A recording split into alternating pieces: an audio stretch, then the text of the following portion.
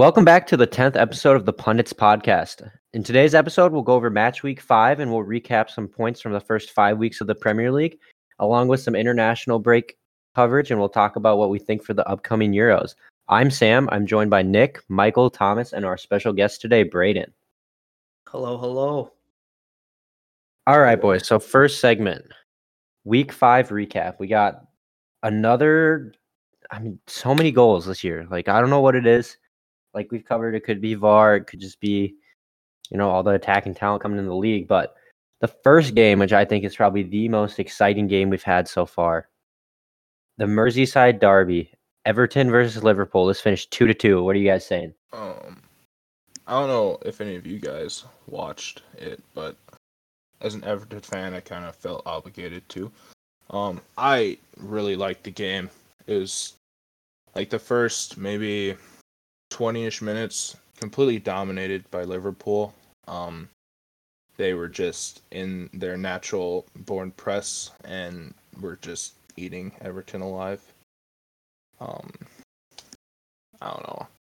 Second minute, I think there's a cross from Robertson, I believe it was, into Mane, easy goal. And then after that, they continued just doing their thing. And I think it was like the 7th or 8th minute. Someone chipped a ball into Van Dijk, and just an absolute disgusting challenge from Pickford. I'm assuming you guys probably saw it. Mm-hmm. Oh yeah. Yeah, I know we'll talk about it more later. Just a little controversial. Yeah, there's a lot of talking points from that game. Yeah, there was the Richarlison red card. Yep. There was that. There was the offsides. It was a good game. This was just a really good game, but obviously I think, it's two of the top 2 teams, and I think that the reason it kind of turned into that is because it attests to everything we've been saying about Everton over the past, 6-7 episodes since we did our predictions, how we were saying, Thomas actually, and then the rest of us kind of slowly molded towards, we think Everton are going to be the real deal. And I think that this game kind of just showed it. Liverpool, we've seen them better on their day, but at the same time, Everton played to their level, and it was just a shootout between two of the best teams in the Prem, and it got to that point where everyone wanted to win so bad. It led to some controversial actions, but overall, 2-2, from a neutral point of view. It was a definition of a derby. Yeah, it was. Yeah, I think it really goes to show how much Everton has improved over the transfer window, really, because Liverpool were all over them in the first 20 minutes, like Braden said, and Everton were able to step up and hold them to 2 goals and get a tie, walk away with points. Yeah. They were able to. Everton was able to sustain that pressure multiple times in the game, which kind of showed me that they can go against these teams that can attack, and still be able to make really good defensive plays, and the players that need to show up showed up. Digne, Coleman, I think, got hurt, but he was doing really well. And then Keane played really well as well, I thought. Yeah, there are a lot of things I want to say about this game, but I'll wait for later. I do want to Braden, very impressive, waking up at 6:30 in the morning to watch this. Hell yeah. Dude, that's a true soccer fan right there. Braden is through and through blue-blooded. Let's go. Respect. Right, man. Gotta support the boys. All right, boys. Well, moving on from one exciting game to another turned out to be exciting game. You kind of expect this one to go a little bit different. Chelsea versus Southampton, 3-3. Just, again, 6 goals. Chelsea, like we've all kind of been talking about, seem to be struggling to get things going. We saw Werner get off the mark in this game finally, but it's just, what's going wrong with them? How is this happening? It's their defense, yeah, for sure. I can't remember if we talked about it, but I think we all kind of said that it might take Werner and the new boys a minute to get used to the Prem because it's so much more physical. Yeah. And I think Werner and Havertz will both be very good, but I think we're just kind of seeing that the lack of match fitness from both of them up until now as they both scored their first Premier League. Werner had 2. He scored both of his first 2 goals, and Havertz had 1 as well. But I think defensively is where they're struggling. Yeah. I mean, I think like this is the thing, VB. I know we talked about it. I'm gonna have to look this up again, but we were talking about Malang Sarr. What a good signing that was, and how they sent him on loan. Did they? They finally? Yeah, I think it was in the Portuguese league. I feel like it was like Porto or something. I'm not. Yeah, sure. He's on. Yeah, is it Porto? Yeah, he's on loan at Porto. Okay. But like, why? Like, what was it for them? Like, why did Sarr have to be loaned out? I think it's because they brought in Thiago Silva and they wanted the experience at the back, and I think they wanted to pair him with Christensen because I believe that's who's starting, unless they're playing. Because I know they played 3 at the back, Thiago Silva's first game, but now that they moved to 4 at the back, I don't know, to be honest. I think they just wanted the experience back there, and they wanted Sarr to get some more regular first team football. I mean, yeah, he's our age, so it makes sense. But I was gonna say he's not that old. No, pretty sure he's like 20 something. Yeah, 21. Yeah, like. But it's just. It's kind of hard to start a 21-year-old in the Prem and expect him to do really well, you know. I mean, Mason Mount is 21. He's doing really well. Declan Rice. But, like, you're talking about having to deal with players like Harry Kane, Mo Salah. Yeah, but it's difficult, you know, to try and make that transition. Yeah, I don't know. I think whatever they did, there's really no going wrong. Because even if they do choose to use him, it's going to end up working out. Yeah, either way, I think he's too good of a talent. But I think like we just said, like it's kind of just been what we said the whole time with Chelsea, the growing pains, and like always after those 3 signings, their weakness was going to be their defense. Yep. So I think it's just kind of weird, but for now, I think that's kind of what's going on with them, and for a little bit longer, we might be seeing that too. Mm-hmm. Anything else to say on that game, boys? I don't think so. Shout out Danny Ings. Danny Ings. Yeah, boys. All right. The next game, close to my other pundit's heart, Michael Gorgon, City versus Arsenal. Your team lost 1-0. What are your thoughts? Yeah, dude, it was, I don't know, it was a good game of soccer. It was a very defensive game, both sides. Both goalies had a show. Leno had a lot of saves. Ederson was unstoppable. Could not get anything by him. Only goal for City was a Raheem Sterling goal off of a Leno rebound. A great first save by Leno, stopping like the point-blank shot. However, it happened to bounce out to the top of the 18, straight to Raheem Sterling. Slots it in bottom left. Arsenal had plenty of chances, but unfortunately they couldn't get any in. It just seemed like a midfield kind of game where the ball just happened to be in the midfield the whole time. And I don't know, Arsenal need to pick something up, but they're close to second still.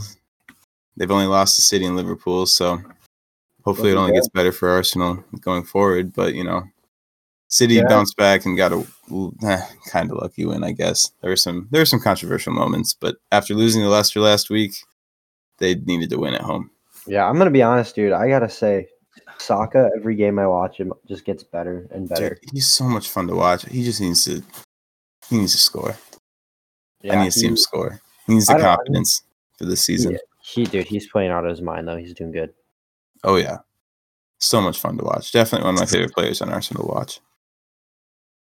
Very exciting stuff. Unfortunately, wasn't the outlook Michael was going for, but we move. Yeah, we move. A game that was somewhat interesting. Well, it was interesting. It started off a little bit oddly, but Man United versus Newcastle. United finally getting the result that they need to get. Finally. Not in the most convincing fashion, we could say. It was a tight one all the way to the end, but 4-1 to United. What were we thinking? Well, I mean, obviously I could talk about this one for a while, but I'll try to keep it short. Yeah, you talk a lot about United all the time. Yeah. I think from my perspective, I was really surprised about the starting lineup that went out because I thought it was pretty weak. No Pogba, no Van de Beek, who I really thought Van de Beek was going to start. Yeah, I thought he was going to start too. No Greenwood for an unknown, unspecified reason. Didn't travel with United for the Champions League game tomorrow either. But I thought it was a good game from United. I mean, realistically, they should have had the clean sheet. They weren't really threatened too much by Newcastle. The Luke Shaw goal was unlucky, but I thought it was the perfect bounce back result that United needed. And, they got a tough string of games. And I think you have to, start off with a good win like that to get through those. Yeah, I think, like you said, kind of the positive note they needed moving into the next few games. Mm-hmm. They should, but realistically, like, we can't, like Vivi said, it wasn't actually a full strength team. But United honestly should be dispatching a team like Newcastle 4-1. Mm-hmm. I think the game against PSG will be really good. Yeah, hopefully. And I think United have a chance, to be honest with you. Yeah, I mean, it's not out of the blue. I just think if they show up and play how they actually should be playing, they'll do fine. But if they come up and play how they did against Newcastle, they'll be fine. Yeah, I think how they played against Newcastle for in the last 5 minutes. Yeah. If they come up against PSG, how they did play you watch against the game? I mean, yeah, but it was still 1-1 up until the 86th. I know, but they had the ball the majority of the game. Well, yeah. They definitely were creating more opportunities. They definitely looked a little bit better than a lot of the other teams they played this season. I don't know, and this is the only win they actually deserve, I'd say. Yeah, they need to kind of United, if they played they would survive, but the thing is if you want United to be full flowing United from last season, you need them to start off the game how they finished it, because if they start off how they did at the beginning of the second half that's especially not enough to deter a team like PSG. And let's be honest, soccer is a pretty mental game, although they have Neymar and Mbappe. Like, you've seen Neymar get flustered. Like, when they're down, yeah, he does stuff that's great, but if they dispatch him 2-0 in the first half, it's going to be a lot better look for them. So Tellez needs to start. I don't know. Personally, I don't think Manchester United's going to be able to handle PSG. Mbappe and Neymar, I think it might be too much. They did it last season with a week or 2 seasons ago. Without Neymar, though. So, I'm a lot less confident this time around. You're a lot less confident? Yeah. I'm more confident. Nah, they have Mbappe and Neymar, dude. It's going to be close. It will be a good I think it'll be a good game. I'm not going to say close, but good game for sure. Yeah, boys. All right. Moving on to a not so high scoring game, the next two. Sheffield versus Fulham, 1-1. I feel like Sheffield are kind of doing what we expected them to do last year. They scored 2 goals, conceded 7. They're just not looking good. Both those teams got their first point. I just looked up the standings, the table. Those are both of their first points of the season. It's horrible, and they're in. Oh my god! So things are not looking good, dude. Sheffield United post-COVID is it's a shocker, man. It's a soggy fucking shocker. That's crazy. Sheffield looked like they were going to do so well this season too, after the finish or actually entire season last year. Yeah, it sucks. Yeah, dude. I don't know, boys. It's a tough one. But everything. But look at this. We have Villa in second right now. So yeah, I mean another game. Where do we have Sheffield? Like 10th? Around there. Like 11th.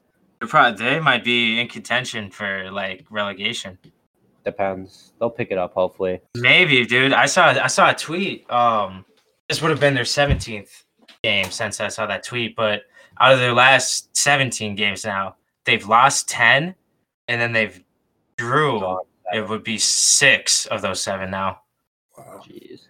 So in the last 17 games, they've won 1 point. They've won 1 game. They gotta fix something. Another game that I don't really know what to think about. Like, it's kind of just meh. Palace and Brighton, 1-1 again.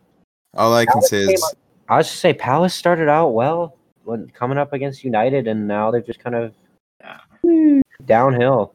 I mean, they're both kind of sitting where we expect them to sit right now, but I don't know. It'll be interesting to see how they progress, but I think Brighton is the stronger team, so I don't know. It's just one of those things. I think it's a mid-table clash. It's kind of what you'd expect from a team, 2 teams like that playing each other, or draw, or someone scrapes out a win. But yeah, the next game is something. Oh gosh, Tottenham versus West Ham, 3-3. Tottenham had a lead for what, almost 80 minutes? Yeah, 81 or 82 minutes, I think, of the game. 2 minutes, and then conceded 3-3 because Lanzini decided to. Lanzini has been absolutely tragic for West Ham the past year. Gets subbed on at the same time as Gareth Bale, and then goes, you know what? Nah, Bale's not scoring today. And smashes it in from 35 yards out into the top right, bar down. goal of the season contender. Like It's a it was front runner hilarious. right now. I was laughing my ass off. I will It's just say a lot. that. I was That's laughing hilarious. so hard, and I wasn't even surprised. I was just enjoying it. It's the first time ever in Prem history a team has come back from 3-0 down after the 81st minute. Wow. They looked And like we they were going to literally- run away with it too. We They were literally said 3-0 it up. too in the group chat. We were talking about it.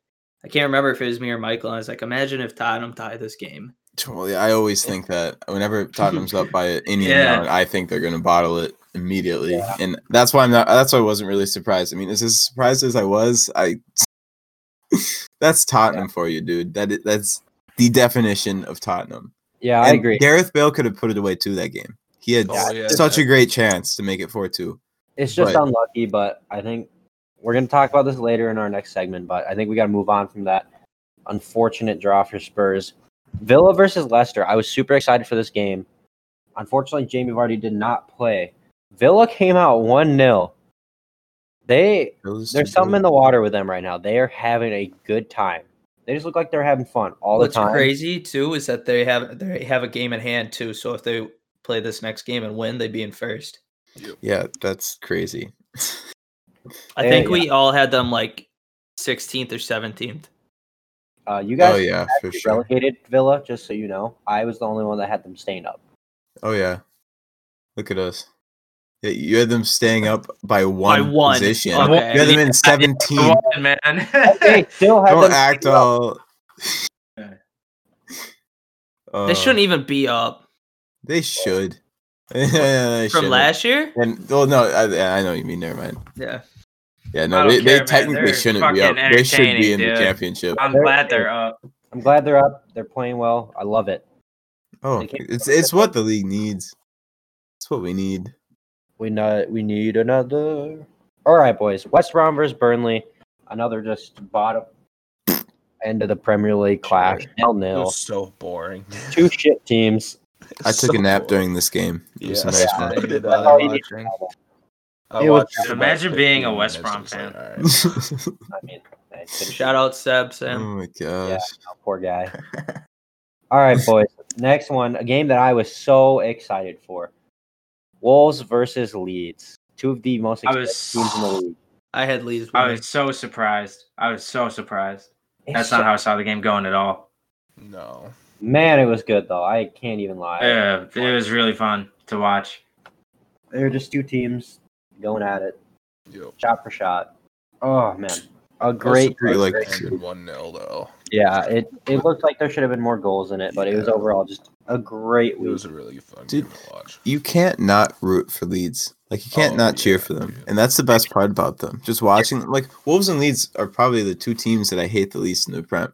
No, they're just fun. They're just Villa? Yeah, like that's just what I made. love Yeah. Yeah, I like Villa, but I'm just saying. and- Leicester. I don't like. I love Leicester. I think they're fun to watch because they're never really like the favorites against any of the big six. They True. pull out results. I think everybody Big likes Jamie Leicester Vardy because fan. of when they won the league. I just like Jamie Vardy. It's the I like ultimate Jamie Vardy. underdogs. Jamie Vardy could have gone anywhere. Like no And team. he chose to stay. Yeah, he could have gone anywhere. He could have gone to any team he He could wanted. have been at Barca. He could have been at Real Madrid. Yeah, But dude carried it. Only on a Brit. a low team. Yeah. Do you And guys? staying at Leicester. What? What? What was that? What's up? Who said something? Somebody cut out. It wasn't me. You were gonna say something, and I said, Yeah, So I was you- gonna say. Do you think if Conte and Mahrez stayed, or they could have won more titles, the three Yeah. of them? yes. Oh no Yes. doubt about it. Kidding. I don't know. Yeah. What? Easily. Oh, I mean, I'm just asking. I agree. I Oh, just wasn't yeah. sure what you guys thought, Oh, for sure. No Yeah. doubt. No doubt.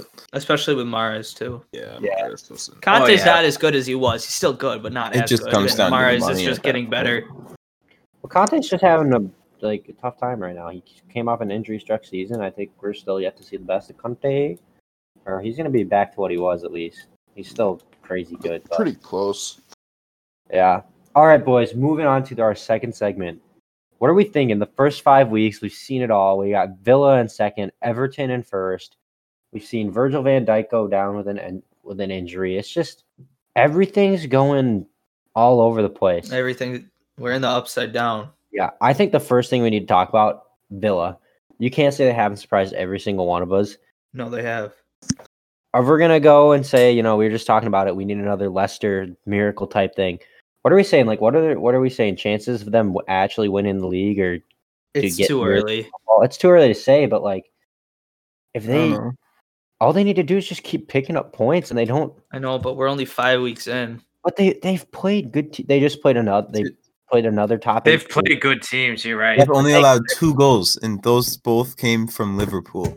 Yeah, their schedule gets easier, and then they have a stretch of 4 or 5 games where I think it's City, Arsenal, United, and Spurs or something like that.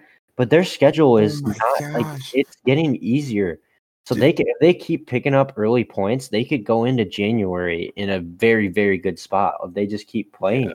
Dude, as long as they play good against these like top 6 teams, I think they could be in contention for European football. No problem. It's crazy, but it's too early. I think it's too early, but I think if they keep you can't count them out. I think it's. I don't think they'll win. I'm not saying that, but I don't think they'll win. I don't think they're going to get Champions League, but if they get European football, it wouldn't be the most shocking thing to me. I think Ross Barkley in the midfield kind of allows McGinn to sit further back, and McGinn's been sensational. Jack Grealish is kind of him and Harry Kane are kind of doing the same thing. They both are dropping back, dispersing the ball, and just drawing people away. And it's just, I don't know, it's just working. But what happens when you get an injury? Who do you sub in for those guys? Hey, you don't have any depth. You just make it work at that point. No, but most of their squad has experience in the Premier League. No, I get that, but I mean, Ollie Watkins, Jack Grealish, Barkley, Tyrone Mings, those are all like the main people in that team. If VDB, what you do when Bruno gets an injury? Yeah, what happens? Sub in Van de Beek. Van de Beek's not Bruno. Not saying he is, but he's definitely closer than anybody else than the people they have. It's any team. If an injury, it's going to suck, but I think... I understand that, but Liverpool won the league last year because they had the depth to sub in people like Origi and Milner. Milner's not top tier, but... I mean, he's... I know. I'm just telling you my opinion. Over a lot of people on some of these. That's my point. I mean, I don't know. I don't know. I feel like you can make that argument for 90% you can make of the that teams for in the any Premier team, League. for sure. Yeah. So, but it's still a valid argument. One injury is going to totally destroy their Man flow. United has Bruno. Man United has Bruno right now, and they've played as many games as Villa, and they're in 15th place. They're also they have not played. Oh yeah, they have. Yeah, they've played just as many games as Villa. Yes, they have. I was wrong. Second. Yeah. No, I know. I'm just saying, Villa's in second off the same amount of games. I don't know. It'll be interesting to see what happens with VDB's right again. Like we saw it with Leicester. They dealt with it, but obviously they take it. Let's go around real quick. Who thinks Villa is gonna finish top half? Sam, start. Top half or top 4? Top half, yes. Top half. Top half, yes. Top half. BB, you think is gonna finish top half? Yes. Yeah. Yeah, I could see him finishing in like 9th or 10th. Yeah, I can see him at least. They're not finishing top 4. I can see them European in the Europa League. A slight stretch. Yeah. I think Villa aren't going to win the league. They're not going to finish Champions League. I don't think they'll scrape Europa League, unfortunately. I'd love to see it, but I think they're going to do really well and kind of shock everyone for what we thought because people kind of had them going straight back down. It could be a 7 to 10 team for sure. Top 4 is possible. Say it. Top 4 is possible. I love it, Mike. I love it. All right, moving on to... I'd say so. I think it depends on how much or how big of an impact Virgil van Dijk has, or the absence of Virgil van Dijk, rather, has on the Liverpool side. I mean, that's one top 4 player possibly out of it now. Yeah. Exactly. It'll be interesting. Space for a powerhouse like Villa. All right, boys. Moving on to kind of staying on that whole title talk. Are Tottenham title favorites even after blowing a 3-0 lead? Spurs have looked very, very good. Mike, you can laugh all you want, man. You said Tottenham title favorites in the same sentence. Title favorites? I don't think they've ever been title favorites this season yet so far, man. Jeez. I still want to think they're title favorites if they're fucking 3 games ahead. Like, jeez. Wow. They could have signed Messi in the offseason, and I wouldn't call them. Dude, they'll find a way to fuck it up. I mean, you're not wrong. But I mean, I think they are. Yeah, dude, they're definitely up there. They've scored 15 motherfucking goals. There's no way Harry Kane's just gonna. This form between Kane and Son is just gonna drop off. I don't know. Harry Kane has 5 goals, 7 assists in 5 games. Yeah, but they at least have like a backup in Vinicius, who they just went out and got. And which is my point for Villa, is that they don't have anybody good enough as their starting lineup to come in and make that change. Yeah, I don't know if you guys. I mean, I don't know. Top 4 spot, but I don't think they're title favorites by any means. Yeah, I don't think it's a hard year to kind of choose a title favorite, but I don't know who was watching that game, but when they subbed on Gareth Bale, they were like, I bet Lucas is kind of angry, not coming off the bench, not starting, blah, blah, blah. And they rattled off the bench for Spurs. They have depth.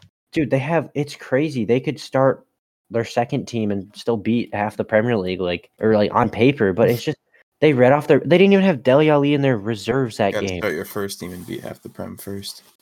I mean, Michael, they're doing it. They're playing well, man. So it's just kind of crazy, but I think there's I don't know 3 goals. I know. All right, dude, you lost 6-1 to them, Thomas. They picked you apart. They picked you apart and made you look like toddlers. Yeah, Tottenham have the ability to do that. I'm just saying, but it's the bottling ability too. Yeah, it's both, but I just think that bench is kind of setting them up on paper, or you kind of got to take it out of what it is right now. I think they're going to do better than we all thought, but we'll see about the title because the title's going to be iffy regardless. I don't think they're going to be a serious. Definitely better than we all thought. I think City's been pretty mediocre at best. City's been mad. City's been mad. Liverpool just lost arguably their best player. Yep. Villa and Everton have been a shock, but yet again, like I said, they don't have much depth. And I think next up would be, I think Tottenham and Leicester. Spurs, dude, not Spurs. I think Everton have a better chance of winning the league than Spurs do. Is that your unbiased opinion? Oh yeah. Yeah. Why? Everton. Why do you think that? I think Richarlison's going to have a breakout season this season, especially with the likes of James Rodriguez beating balls. Hasn't he only scored one goal so far? And it was but Timo Werner didn't score till literally 2 days ago. But Werner's better than Richarlison. And usually Richarlison's up. I don't know. Richarlison's usually playing like this left wing cam thing that they've had him at. He's usually striker. Richarlison isn't playing to his best that we know and we've seen before, and that's the thing. And they're still in first. Yes. Yeah, Calvert-Lewin's first because of James and Calvert-Lewin. Yeah, but at the beginning of the season, we talked about it. We said we thought Richarlison was going to be the one to score all the goals. We didn't even we didn't even mention Calvert-Lewin. No. Yeah. And look at where they are right now. I don't think it's a depth thing. It's just I think it's a team thing. No, and later in the season, it's a huge thing. Yeah, no, that's what I'm saying. Especially we were saying, obviously we can Villa are doing it. They have a few new additions, but they've done it without they've got results without depth before. But when it comes down to it, they're gonna need players because if James drops with a serious injury, I'm pretty sure he creates over half of their chances every game. So you lose there's not a single player that can pick up the slack in that team. But so I would be more I would be more concerned about Tottenham dropping points against a team like West Ham than one of my players getting injured. If I'm ever, you know what I mean? Yeah. I know you mean. The issue is that Tottenham, for whatever reason, just can't close out certain games. I don't know if it's they get comfortable or what, but there's certain games that happens time and time again where they can't close it out and they end up dropping points. Yeah, I don't know. I think we'll see it, but it's hard to say. I think they're. The rate it's going, I think they finish top 3. Yeah, they have as good a shot as anyone this year, no question about it. And especially, Bale came on for 20-something minutes. Yeah, he's not even fully fit. And the dribbling that he did to get that chance was it was crazy. Yeah, and then he was falling over when he took that shot, but I think you give that to Bale in 2-3 months. I think he bags that goal and the game's different. No doubt. Yeah, no. If he gets comfortable again, that's in the back of the net before you know he's shooting. It's crazy. Yeah. Kind of continuing on this Spurs contingency, do we think Harry Kane is a favorite to win the Golden Boot? Like we said, 5 games, 5 goals, 7 assists. I mean, he certainly can be, but that depends how Calvert-Lewin and Danny Ings go about the rest of the season. Yeah, the role that he's playing. There's a lot of big goal scorers this season. Yeah, I think there's a lot of Kane goals this season. Could be up there, no doubt, but there's a lot of competition. Yeah, no, I think that the advantage that Kane has, this is another thing that I noticed during the game against West Ham, maybe for the first 81 minutes. Kane, we see, like I said, Jack Grealish does this all the time. you're like halftime you watch Villa, you're like, why is Jack Grealish 30 yards into his own side picking up the ball? Harry Kane has been peeling out from the number 9, coming back to the top of the circle or even almost their half, picking up the ball, carrying it forward, playing passes. And it just creates space because the center backs are who's supposed to be marking him, and the center midfielders typically have assignments. So then it's just Harry Kane wandering in space, picking up the ball, taking shots. Like we saw him hit the post from the top of the arc, picking up the ball just in open spaces where Harry Kane is usually running into the front post, running the back post, getting the ball in the box. He's just picking it up in deeper positions. And I think people don't know what to do half the time. So I think that him receiving the ball way more than just the classic number 9 gives him a little bit of an advantage. But like you guys say, lots of goal scorers. It'll be really interesting to see. Well, just for reference, Son and Calvert-Lewin are tied for first with 7. Salah's sitting at third with 6, and Kane and Vardy are tied at with 5 right now. Yeah. Okay. And Son scored 4 of those goals in one game. Yeah. Yeah. That is a big thing. I don't know. I think Calvert-Lewin, Vardy, Kane, and Salah are going to be the main Those are your top race 4. up there. Well, that's kind of how it is. Yes, I think Son will fall off. I think he'll still be as good as he is, but he's not. I don't think. No, the goal scoring scoring is going to fall off. It's going to. I mean, there's a lot of goal scorers that aren't scoring or putting up the regular numbers too. I mean, Timo Werner, we think, is going to hopefully start to pick up the pace and catch up to the Golden Boot race. I wouldn't be surprised if we see him in the Golden Boot race. Give it 5-10 weeks. Yeah, I don't know. doubt. Obviously, there's a lot of time to go. I feel. Aubameyang has been a Golden Boot contender for the last 3 years ever since he came into the Premier League. He's on a rough start right now. 1 goal this season. 20. But even players like Rashford and Martial too, they were up there too last season. There are a lot of players that have historically in the last few years been contenders that aren't up there now. Yeah, it'll be interesting to see. But a lot of, same with the standings. A lot of things can change. So we'll see. Yep. Oh, he's got a good shot though. Good shot. All right, boys. Kind of moving on to the opposite of things here. The bad news in the Premier League. The not so exciting, or exciting if you're not a Liverpool fan. What's Liverpool's outlook for the rest of the season after losing Virgil van Dijk? Confirmed tore his ACL, out for a predicted 8 months. So the rest of the season gone. No Virgil van Dijk for Liverpool. It's Joe Gomez and someone. What's it looking like? I think it'll be Gomez and Matip. Yeah. Maybe Matip. They played really well. Like after Van Dijk got subbed off and they put Joe Gomez and both of them played really well together, I thought. Yeah, I mean Joe Gomez. This is a big loss, but I don't think that you're, nervous that everything's going to fall apart now. Yeah, I don't know. I think Klopp's too composed for it to happen. Exactly. And I think we've even seen the likes of Sepp Vandenberg come in cup games look really solid. So, I mean, he goes to the bench, you move Matip in, who's pretty experienced. And then, Joe Gomez he's pretty young still, but he's just been being groomed, studying under Van Dijk. And I think this is a chance for kind of Joe Gomez to kind of be like, hey, I'm here. I'm going to be like, if he proves himself, he could be thought of as one of the best center backs in the Prem at the end of the season. He's got 8 months to prove himself. Yeah, I was going to say, he's got 8 months to be the star of the show and kind of show everyone what's up. So if he improves and Van Dijk comes back, next season's going to be super scary. But I think it kind of rests on Joe Gomez's shoulders, unfortunately, for a 22, 23-year-old. That's probably not the most the best feeling for them. But I think if he can prove himself and step up, I think they'll be fine. But do you think with this opportunity that he's getting, do you think he's going to be the number 1 starter for England in the Euros? If he has a good season, I think it'll be with Maguire, to be honest. But unfortunately, yeah. But he has a very good chance of proving himself. I think it'll be him and Maguire.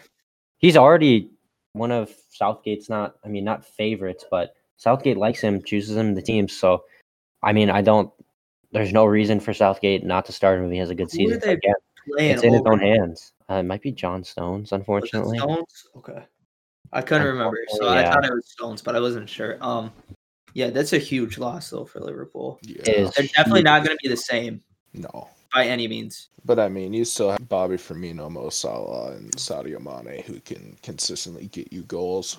Is it just me, or do you guys... I really think Firmino's kind of ass, to be honest. He hasn't been playing very well. That's just me. He's a very quiet player, but he's on the field.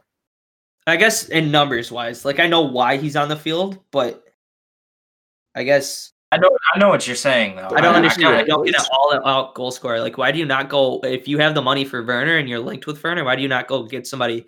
I'd rather have a starting three of Werner, Salah, and Mane than Firmino in there. Firmino's better than nothing, though. Yeah, no, I agree. But I mean, I like Firmino off the ball. Yeah. He may not score as many as you think he should, but I don't know. I think he's pretty important to their. He's definitely He fits into what Liverpool need up top. I agree. Right? And the rest of the team. I think if he's anywhere else, though, he's not good. No, I don't think he'll play. To be honest, no, VDB. I'm looking at the team for England. They've been playing 5 in the back, and Maguire, Coady, and Walker. Ooh, I saw something, Sam, about them talking about moving Trent permanently to midfield. Oh gosh, do you remember us talking about that? We've talked about it before, and he wasn't in. He is in the squad, but he didn't play that game. But I mean, the thing is, when you look at the whole, like just the England's outlook in general, and I mean, Liverpool's got a big contingency of this. They played Phillips, Declan Rice, and Mason Mount in the midfield. And that doesn't even include Jordan Henderson. I mean, Trent, if I guess, Grealish, Sancho, James Ward-Prowse, who's been very good for Southampton. There's just the midfield is kind of not spoiled. Like Southgate has choices to make, and it's gonna be impossible for him to fit all of them. So I don't know if that's even the best idea for the England team is to just stick Trent in. I was talking more about for Liverpool, but yeah, you could do that for England too. For Liverpool, they're talking about putting him in. Well, for both, but I was talking more. I mean, because that's what we were talking about. Yeah, but I mean, I think either way, I mean, it could be interesting. But I think for Liverpool, it could be a good idea. But for England, it's I think that gets delayed a little bit with Virgil van Dijk out, since you're not as solid on paper in the back. Yeah, but Trent's not really a really big defensive guy. But he's good. He is good, but he's definitely more attacking.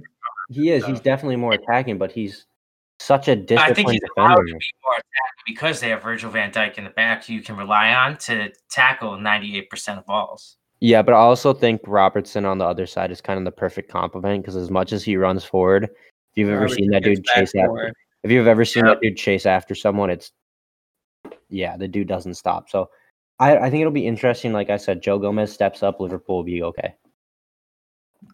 Yeah, I agree with that. It's just a matter of unfortunately. Yeah. Never Liverpool would be bad. I wish. You just can't really say it. The team's too good. Yeah, I fucking wish, but it'll probably just knock them down to like third. Yeah, they might finish second this year. Or they're gonna win it but it's actually gonna be a close title race this year. It's gonna change it to a close title exactly. race. They're still first, but they're just not gonna win it by 20. But only by 3 points. Guys, they're only winning by 19 this year, not 22. Oh, okay. All right, boys. Moving on to, I guess the other title favorites that we talk about quite often. Man City, like you said, that game was 1-0. Kyle Walker had a very controversial high kick on Gabriel in the box. It was disgusting. You're using this title favorites real loosely here. Yeah, title favorites, man. Dude, I thought you were talking about Arsenal, not gonna lie. On paper, title favorites. I thought you were talking about Arsenal. On paper, they've been playing like shit, but before the season started, title favorites. Pre-COVID title favorites. Pre-COVID.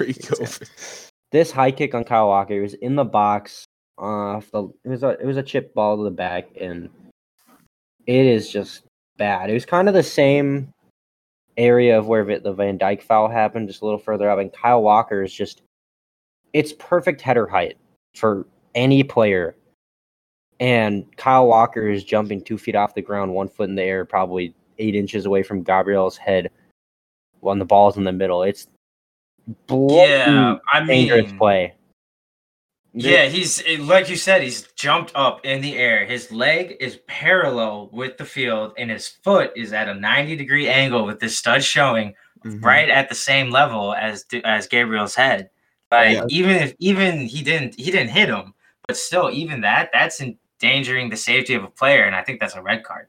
Yeah, Gabriel's going into the header on the corner. The ball is on Gabriel's head, touching his head. and Kyle Walker's foot is touching the ball, which is touching Gabriel's head. If you can picture that in your head, that's pretty dangerous and definitely worthy of a yellow card.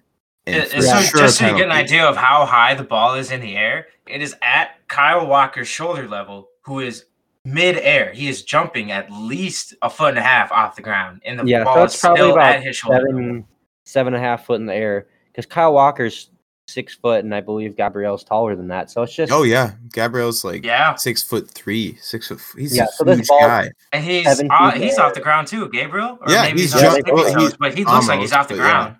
Going for a header, off a corner kick. Yeah, it's probably about 7 foot in the air, and Kyle Walker decided to ninja kick it. The worst part about this is not only did the ref ignore it, but VAR completely ignored it. Not the ref didn't even go to look at it. It's a penalty inside the box, a possible foul for sure looking at it, but obviously the ref didn't think so. In the box, that should be reviewed. No doubt. The person sitting at the camera should tell the ref, hey, maybe you might want to wait up on this goal kick and check this out for a second, because that's a penalty kick. And that is the difference between this game being 1-0 and 1-1. Yeah, the way the rules are written in the Premier League around VAR is that they can only review plays if it's a goal-scoring opportunity. Yeah. So that's why they didn't review it. In other leagues, like the MLS, for example, where VAR is implemented really well, the VAR ref literally can do that and say, hey, wait, hold on, you might want to take a look at this, regardless of what the situation is on I'd say it was a goal-scoring opportunity. Gabriel hit a header straight on goal from a corner kick. That's why they didn't review the Van Dijk one, though, right? Because they called it offside. It wasn't a goal. Yeah, it wasn't a goal-scoring opportunity. But that's exactly the VAR should 100%, just like in other leagues, be able to talk to the center ref and say, "Hey, hold on, this is a clear and obvious mistake. You just didn't see this right."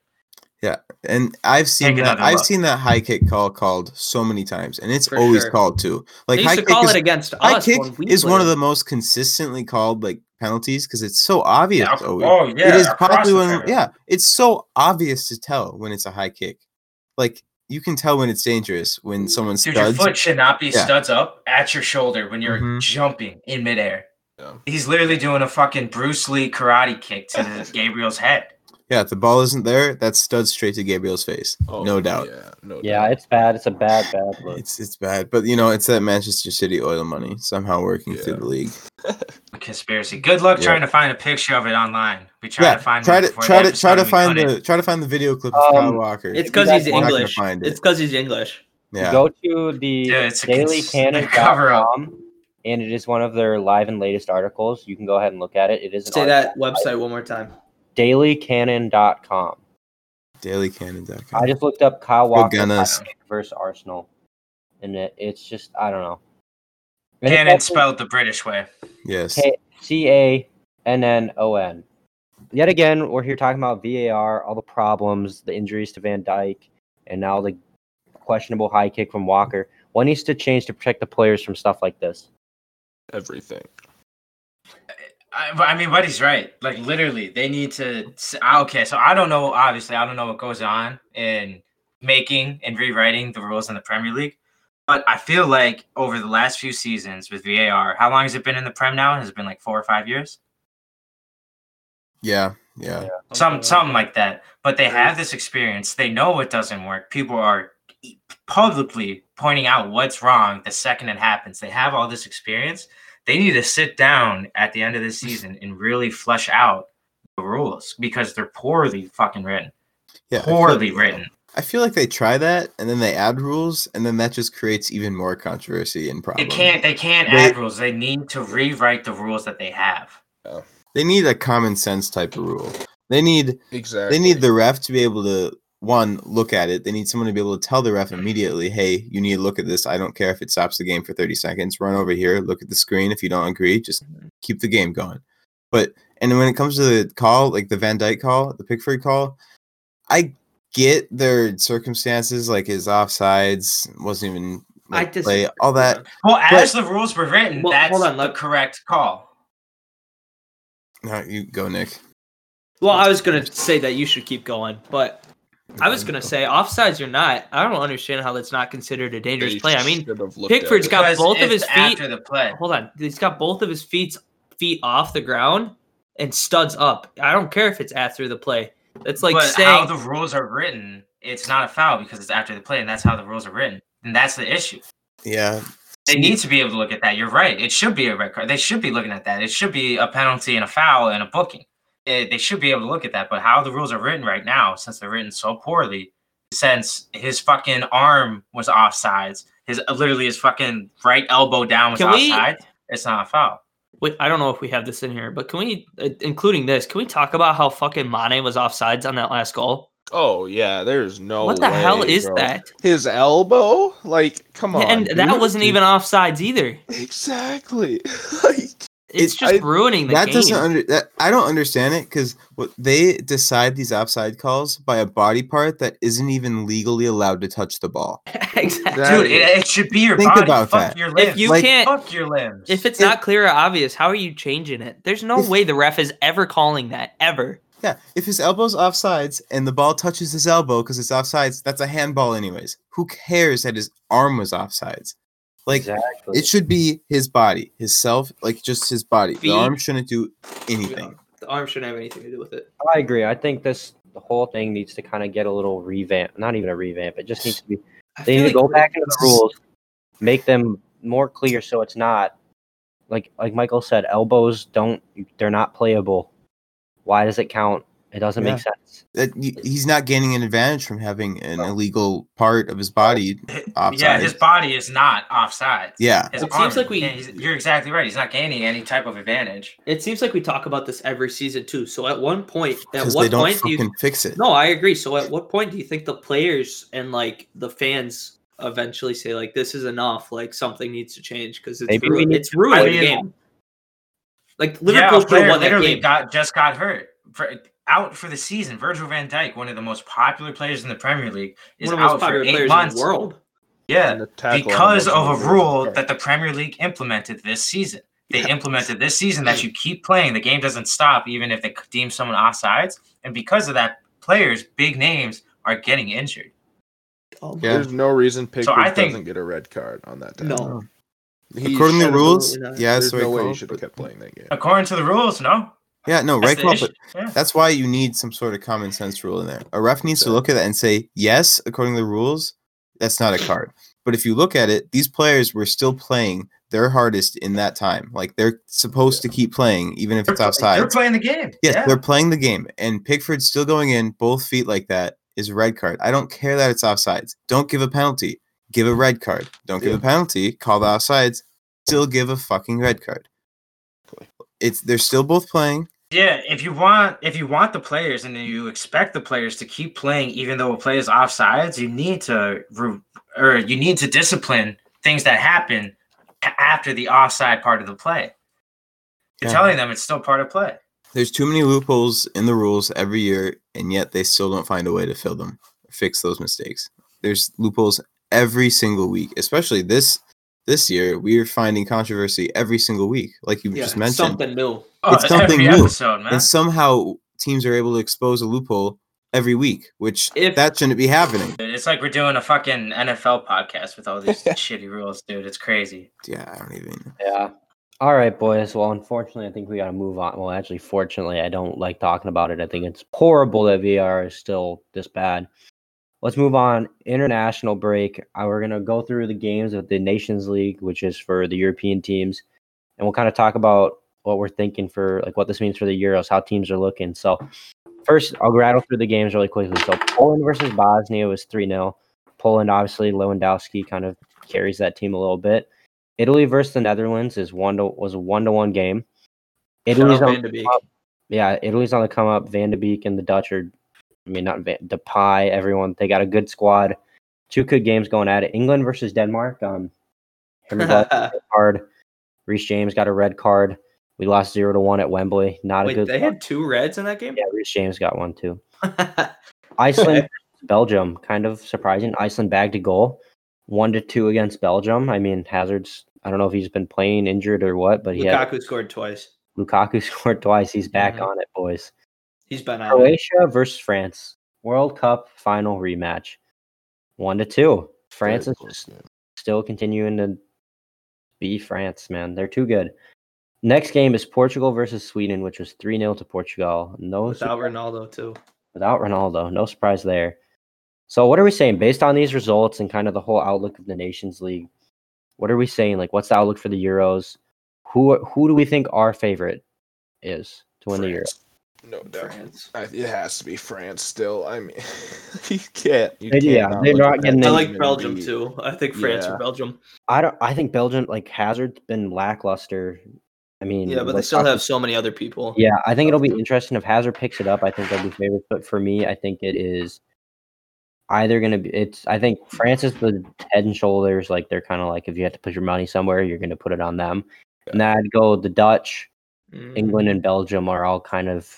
I think the Netherlands one changes now that Van Dijk's out. I think they actually had a really good chance up until the Van Dijk injury.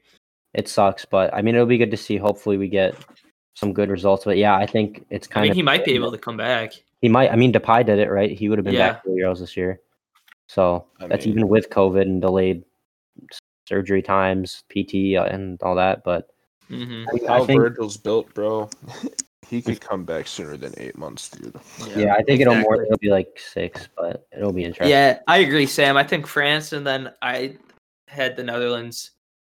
And then I'd say England, and then maybe Belgium. But England and Belgium can switch. I like Poland as a dark horse as well.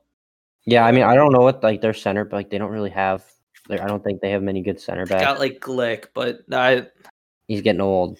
Yeah, and I don't think you can ever count out Leva. I'm trying to think I feel like we're missing a country. Spain? Spain, yeah. Spain would be pretty good. I mean, Portugal. Portugal. It'll be a really good Euros. Yeah. I think Portugal's going to be... Pulls one out of the bag, man. Mm-hmm. I think Portugal is basically just Wolves with Ronaldo and Bruno added to them. Yeah, it pretty much is. Yeah, that's crazy. But, I mean, rest in peace, Cristiano. And Ruben Diaz. Yeah, dude. Oh, did he get COVID too? No, he's at City. What do you mean, rest in peace, Ronaldo? Homie's gonna beat COVID in like an hour. Has like 2% body fat. Yeah, I was talking about this over the weekend with my dad. I was like, Ronaldo is one of the most like physically fit athletes. He's gonna have for like an hour. Yeah, COVID's literally gonna go straight through his system. He's gonna take. He's got a cold for 20 minutes. Yeah, he's like, my throat itched. Aha, COVID gone. Dude, I don't know, man. These first-hand accounts of COVID, like it fucks your body, dude. Like he's gonna be in the gut. He's gonna be in the fucking gutter for a few days at least. Probably not as bad or as long as he might be asymptomatic in the fucking gutter. Yeah, I was gonna say, I don't know. My girlfriend's roommate got COVID and 5 days later had no symptoms and tested negative, and she said all she had was like a runny nose. So I don't know. I heard a lot, but I think Ronaldo's gonna be just fine. I think he'll be fine too. He's built different. He literally is, dude. Literally.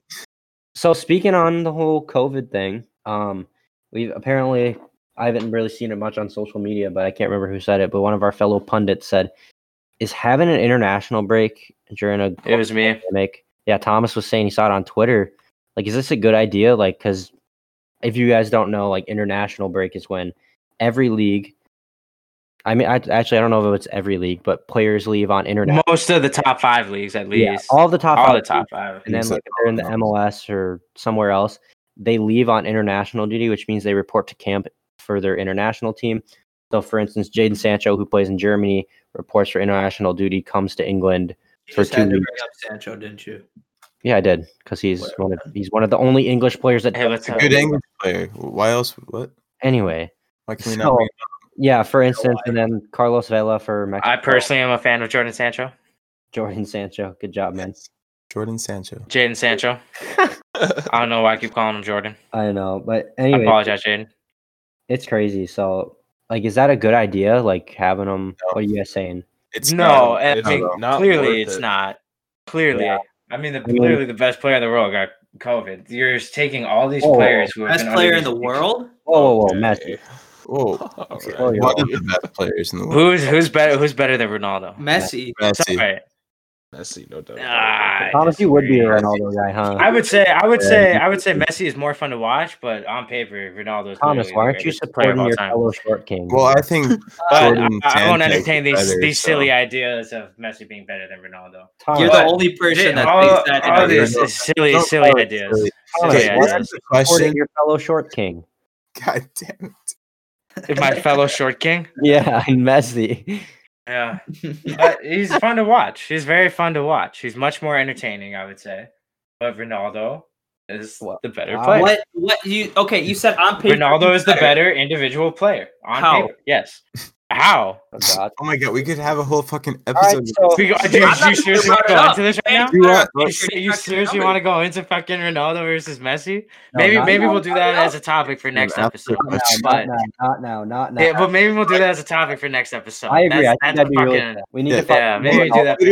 We can make a 30-minute episode on Messi versus Ronaldo. Yeah, that's a long topic. We can do it. Back to the point. That's the question. You're taking these players who have been basically isolating in basically what's a bubble in between their camp and home, and you're taking them and you're sending them all to one place to play, all over Europe to play with different groups of players that play in different leagues in different countries. They're spending all this time together. They're not like distance from each other or anything, and then you're sending them all back. Yeah. Of course, COVID's going to spread in that. Of course it is. And all the trainers involved with the national teams, they have their own jobs, and all the staff members, like they're all traveling with the teams. It's hundreds of people who don't normally interact, thousands probably, who don't normally interact. Yeah. I think all the staff. Well, go ahead, Michael. It's a bunch of unnecessary contact between players. And there are choices that need to be made. And right now, I think the only choice that should have been made was that Champions League soccer should be allowed. Mm-hmm. That should be the only interleague. I agree. That should be allowed right now. It's limiting it to its minimal potential as long as you keep European soccer. But international break isn't necessary right now. You can postpone that another 6 months. Yeah, Nations League is not essential by any means. The Euros will be in 6 months. Yeah, the Euros they still don't have the qualification team. So what do you think they should? And then the World Cup is the summer after. So you're gonna push all of that back again. No. I'm saying they can't push back the Euros, and they won't. Do you think they should? Already did. The Euros are more important, though. They won't do it again. Did you say the Euros aren't important?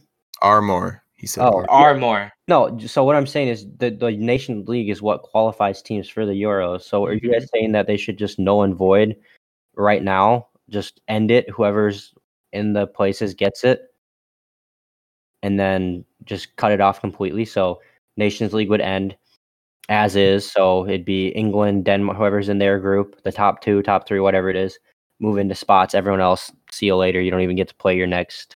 I think there's probably at least 5 more games. How many qualification spots are left? I'm not sure. I have to look.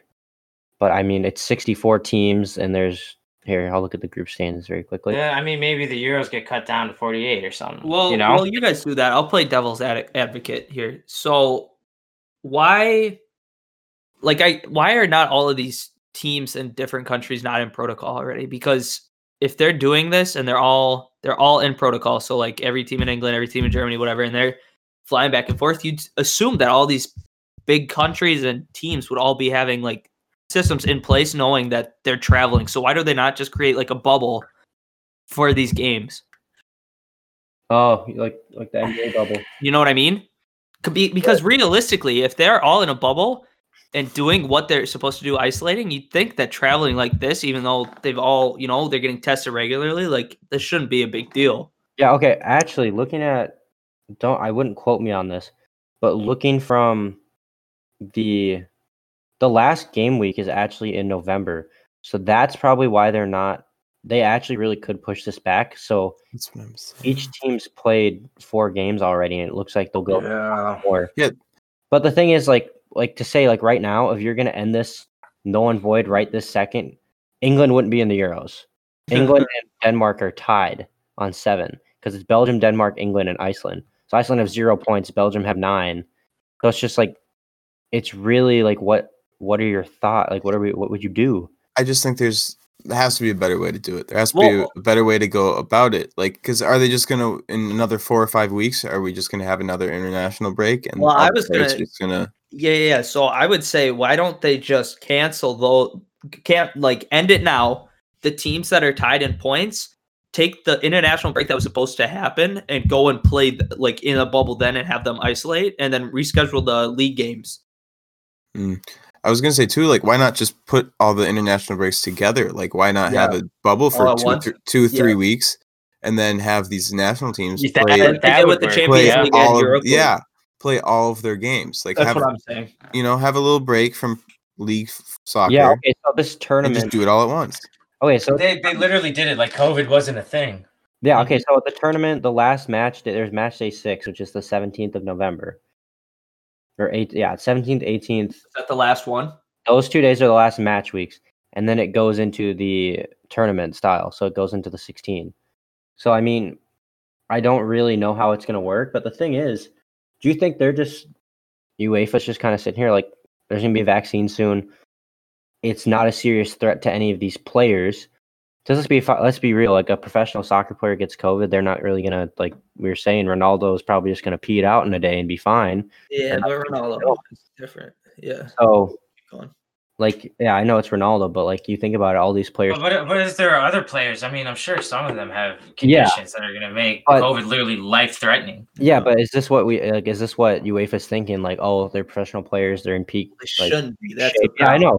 But they shouldn't. I mean, these soccer players aren't expendable. That sounds like a European line of thinking.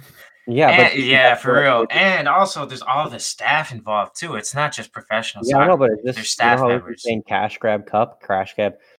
This makes money for UEFA, and in the midst of this, you think it's just the point like, oh, we can't afford to stop doing this. I think there's other ways to make even more money for it, though, because with the way that Michael was saying, just have a bubble for 2-3 weeks, play everything, you could market the fuck out of that, and people would eat it up. I would be a fucking sucker at that, sitting on my fucking TV. Yeah, it's like a mini Euros. Yeah, it's a mini Euros to qualify for Euros. Hell yeah, dude. And you could have, and it worked out so well too, because you could have everyone in the same spot, use like 3 venues, switch those out. I don't know. It works. There are opportunities, but you're right. It's the money. It's the quickest way that they could get the money now. Yeah, and they didn't want to wait. After the next international break, which is in November, after that, I don't know when the games start up again for the round of 16 and all that. But it could honestly just be them like, okay, we'll leave it. Like they're allowed to play. We'll get it done. And then they could just be waiting until by the time a vaccine gets approved in whatever country or they're just going to expedite that and just go on with it. So maybe it's just about for them keeping the momentum of things starting back up. They just don't want to close down again. Is having an international break amongst a global pandemic a good idea? No. Thank you. No. It's just not necessary. It's unnecessary. Especially There's if they're not going to follow about the it. You protocol. can. They have standings right now. They can figure out how to limit the games. At the worst, they can figure out how to limit the games. And there's only 2 games left, so I think it's kind of like it's completely unnecessary. It's an expendable thing. They could play those 2 games 2 weeks before the Euros if they really want to. Or they put those 2 games in last weekend. Well, not before the Euros, but they could save them and do it all within probably 6 weeks. Even 4 weeks out from the Euros, they could play it. Probably not, but I mean, you don't think so? No, they still have time to push it back, but I don't think they can get too close. They don't have that much flexibility anymore. They already pushed it back a year. So, I mean, we'll see how it goes, but I don't know. It'll be interesting to see. It just depends what happens in the coming months. I mean, it's all made up. They can play it whenever. Yeah, it's really just not in terms of like protocol and stuff. It kind of But Nations League, I'm saying they could push that back until 4 weeks out before the Euros. That gives all the teams plenty of time to prepare. They couldn't, because then they have to play. Each team has to play 2 more games, and then those remaining 16, which are going to be the favorites for the Euros, have to play a 16-team tournament, and it would just everyone would be burnt out. And they could have that end 4 weeks out from the Euros, and it wouldn't be an issue. All the teams would have time to prepare. Okay, I thought you were saying they start it 4 weeks out. I was like, oh. No, the games are done 4 weeks out. That gives all the teams plenty of time to prepare. Yeah, I mean, because flights even set up COVID or regulations or protective measures. That gives them plenty of time. Yeah, it'll be interesting. All right, boys. Well, thank you guys for tuning in this episode. That's all we got for today. Covered the Premier League. We talked about some international stuff and kind of how COVID is affecting everything. So that's all we got for today. Thank you guys for listening, and we will see you guys on episode 11. If you guys wanted to continue the conversation, head over to Pundits Podcast on Twitter. Again, thank you guys for listening. We'll see you guys next time. Deuces.